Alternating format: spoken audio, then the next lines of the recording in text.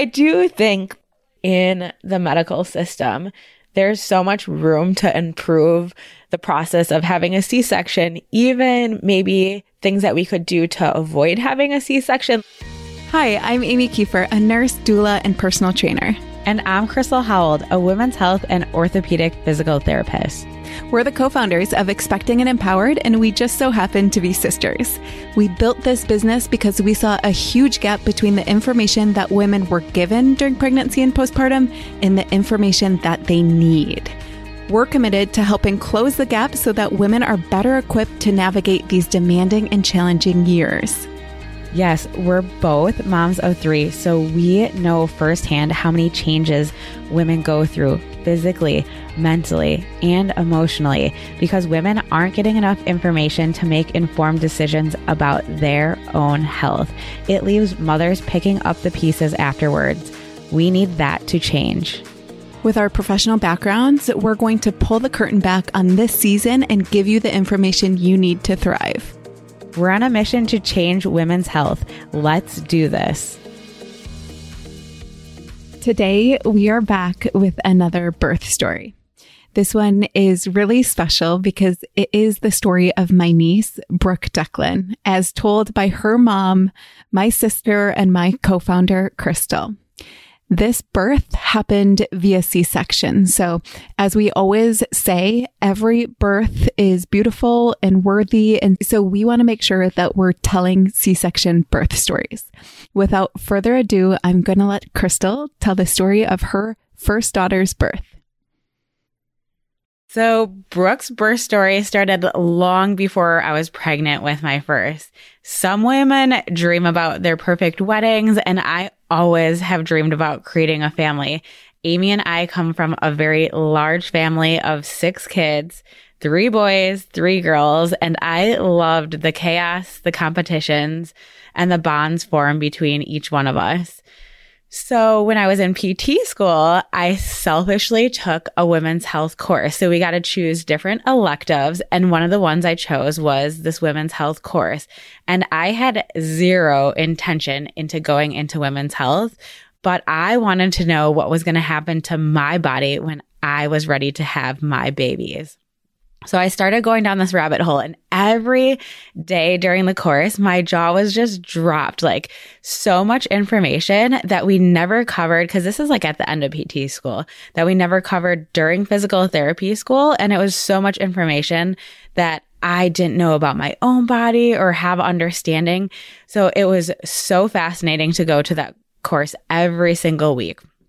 And I also then started down this rabbit hole of being interested in women's health, but I was like fighting it to my being. I always thought I was going to be a spinal cord injury therapist because our brother Jesse actually had a spinal cord injury when we were younger. And then that got me interested in physical therapy. So I wanted to kind of like pay it forward with other spinal cord injury patients. So I continued along and it was doing a lot of women's health courses. And I just felt so empowered by the information that you would receive in these courses. While taking a course at Brigham's Women's Hospital in Boston, which is a highly advanced women's health hospital, they actually have physical therapists in the room every single labor and delivery. But during that course, they were showing these births, so home births, unmedicated births. And I was so empowered and felt so confident in my body and like had set up this ideal birth experience in my mind. So fast forward a little bit and we got pregnant with our first one. And a fun fact, in New Zealand, like my favorite place yet on earth. And then I started and began the process of preparing for what I wanted to do, which was an unmedicated birth. So we started at a birth center. And I was very comfortable with this scenario, but my partner, on the other hand, was a little bit more risk adverse. So we quickly switched to a traditional hospital setting. And then at the end of my pregnancy, I started to become so nervous about the amount of pain that you're going to go through. I always love saying that I did stuff. So I hate heights and I've bungee jumped before. I don't love running long distances, and I've ran marathons before. I always just love checking things off the list. So this unmedicated birth was definitely on my list, but I was also like, oh my, how am I going to do this? So I began to do all the things that I knew in my women's health field. I prepared my body with peritoneal stretching. I started listening to podcasts to mentally prepare for labor and delivery. But since then, I have learned so much more. So a piece of me, the tiniest little piece ever, wants to get pregnant again so I can feel more confident in these births. That's a joke. Hopefully no more. 3 is all I can handle. So I was very nervous, but still really wanted to take on this unmedicated birth. And then I was at an OB appointment, and I think it's 36 weeks where they check if the baby is head down or in the wrong direction. And I had this really, really funny relationship with my doctor. He is definitely more old school, very serious, very statistical, logical. And obviously his job is to worry more about the serious stuff, but I was always trying to get him to lighten up and to laugh and to be funny. And he did love it, but it would take me a couple of minutes to break him.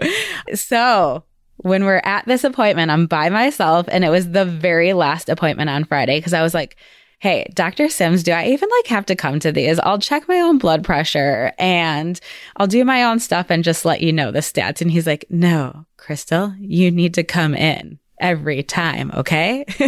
And so in my busy schedule, I jammed it the last minute on a Friday. And he goes to do the ultrasound to check if the baby's head down. And at the time too, with all of my kids, I didn't know their gender. So sometimes I'll refer to her as an it because we really didn't know at the time. But he reluctantly tells me, okay, so she's Breech. And when he told me this, it was insane because an extreme... did not think I was going to cry at this part. I cried during mine too. An extreme amount of emotion came out of me. I could not believe that everything that I had worked for in this pregnancy was taken away so quickly. And I was still really hopeful that she would turn. Mm-hmm. So I went into all those strategies. Some of the options were a cephalic inversion.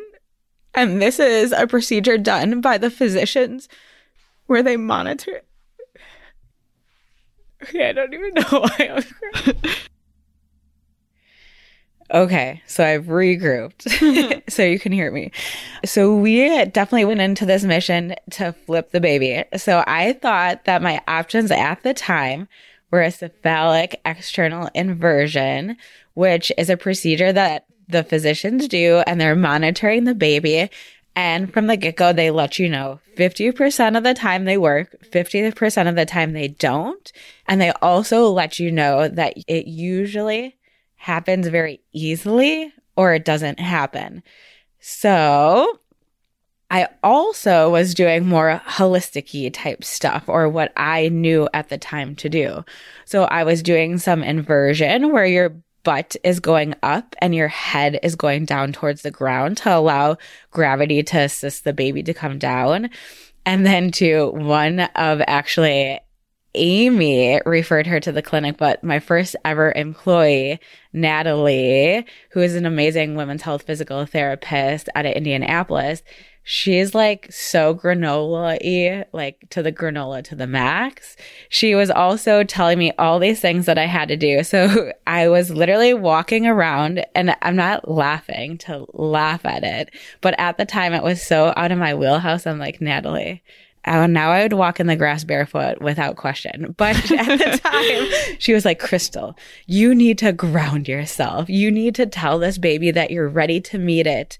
And you really need to tell them you're so busy all the time. You need to slow down. And then she was also telling me other things to do, like putting ice on the top of your belly and sitting in a warm bathtub. That I feel like she moved a decent amount.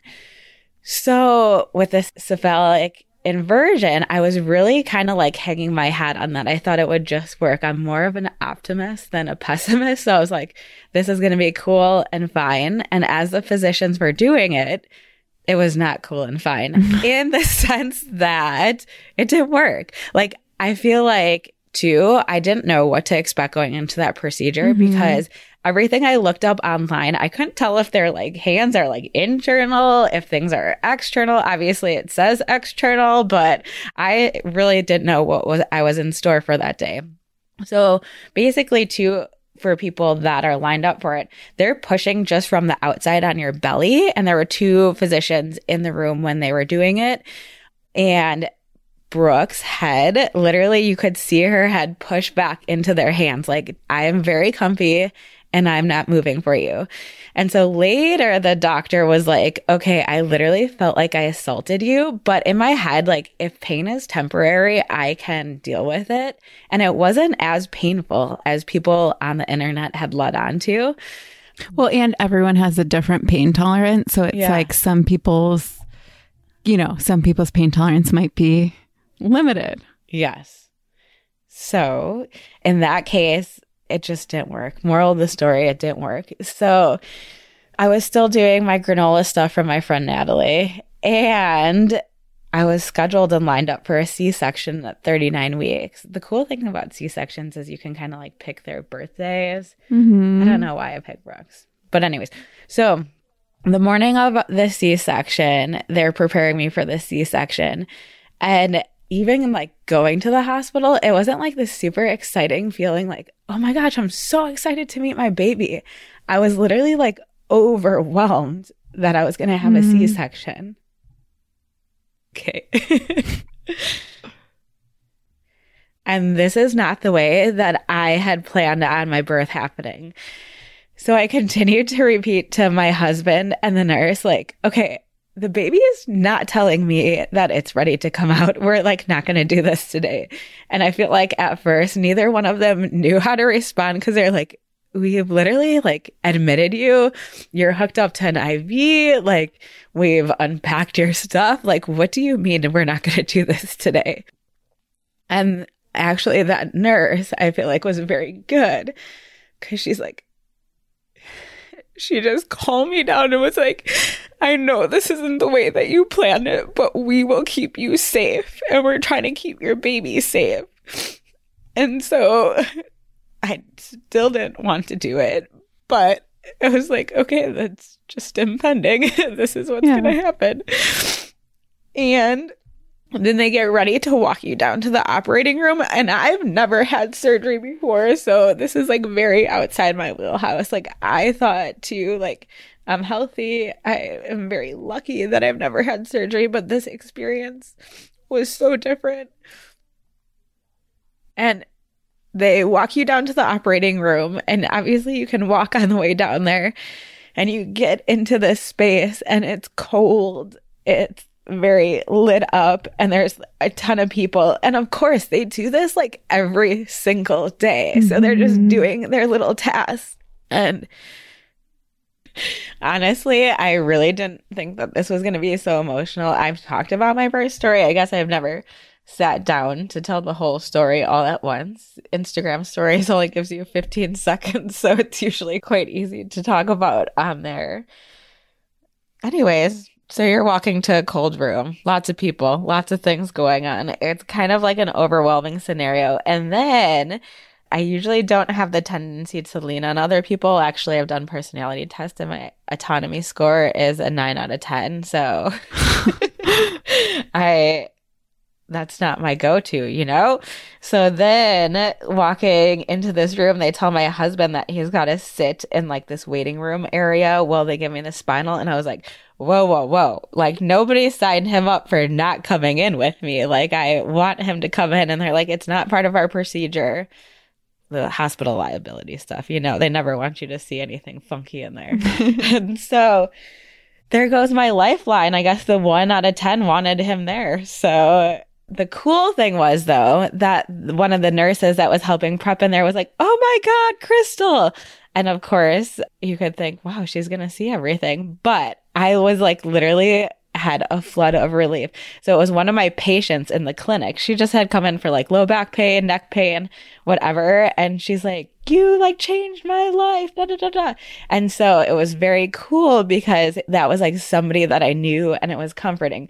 So she actually like helped me but you sit up and you just bend forward, and she kind of like held me while they gave me the spinal. And so it's like a very weird feeling because it happens all so quickly. Like literally they give you the spinal, and usually within like 10-15 minutes, the baby is out. So they go through their normal procedure stuff, and then you lay down. And then, of course, my husband got to come in, and he literally looked like a tourist, like at Yosemite. Like he's got his like camera that I've told him to take pictures with, and he's got his little bonnet on. And here we go. He just is standing at the head of the table. And so he's very interested in what's going on. I don't know where that came from, though, because when we got pregnant with her, when they put the ultrasound up my cucaracha to see if there was a baby in there, he literally moved to the opposite side of the room. But all of a sudden, now that we're at like a stage 10 procedure at the hospital, he's very interested. So they had to tell him to get in his space multiple times. Sir, please back up. Yes. But also, too, sometimes this is where communicating with your partner can be very clear, because that left me feeling, I'm glad you're interested, but I'm very alone because I cannot see anything at the head of the table. So in that pregnancy and birth, the anesthesiologist was great. He would like give me the play by play or why I was like hearing or feeling certain things. Because during all of my C-sections, one of the things that like overwhelmed me was that I could, when they cauterize, you can smell your own flesh burning. And I feel like that sensation with all the stuff that was going on, like, and the pain medication set me over the edge. But as a people pleaser I am, I just sat there nauseous until I was about to upchuck. Like, literally, I was like, it's going to happen. I'm going to be puking during her birth.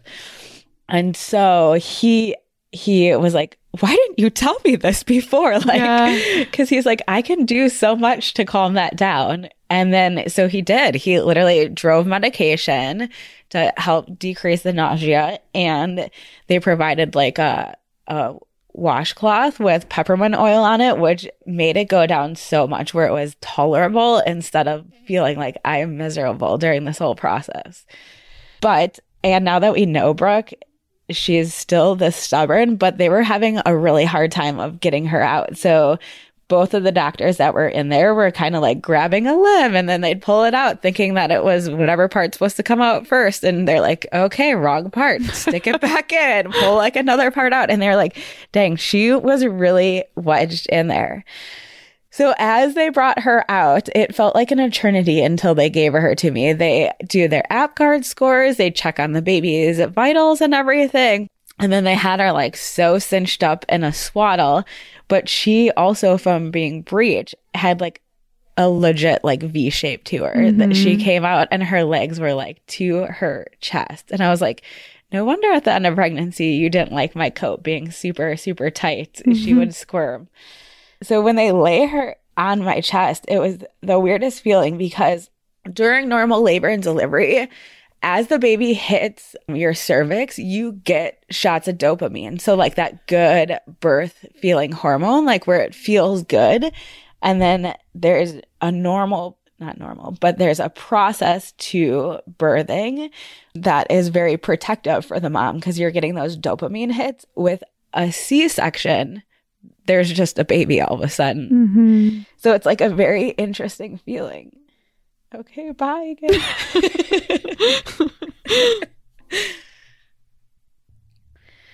So it's a very interesting feeling when they laid her on my chest because all of a sudden there's just a baby.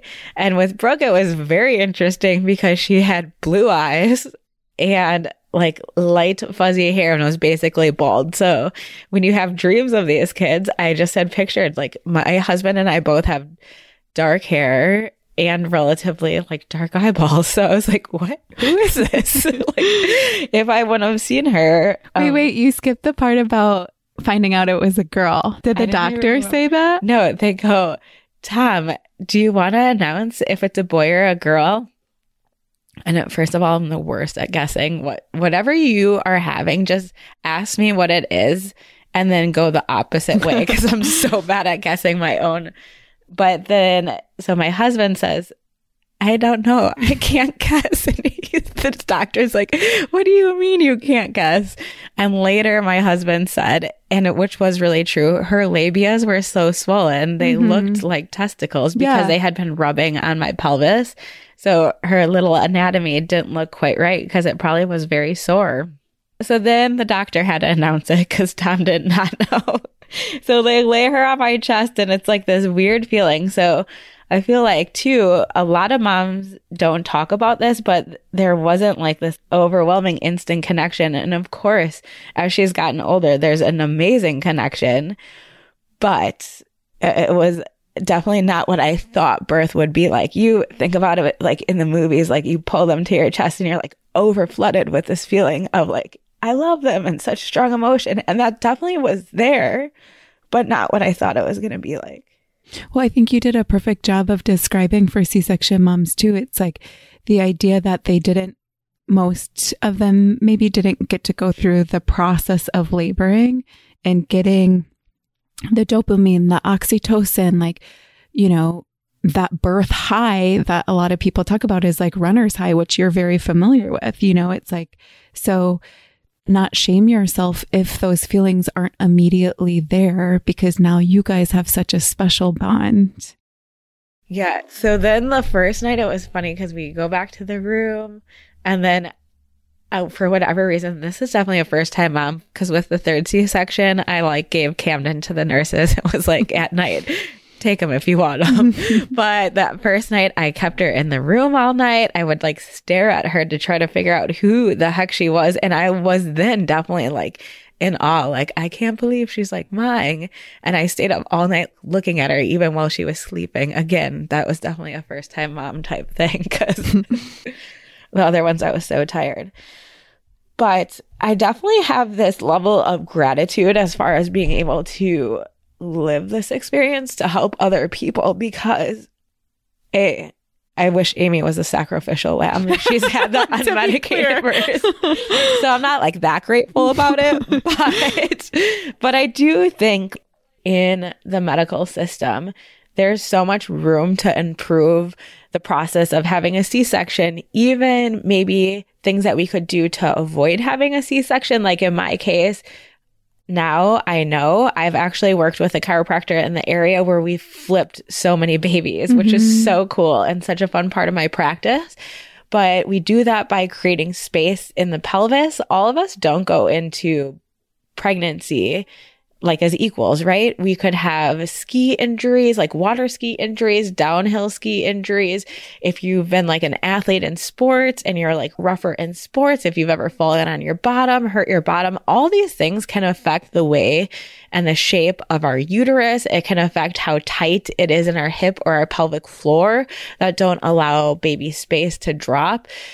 And then too, even with VBACs, like now that we've done the labor and delivery course, which I was like, why didn't we do this before my second one? I really would have advocated for different things to allow myself to go further because they made me do the VBAC at 39 weeks, just the hospital system I was at.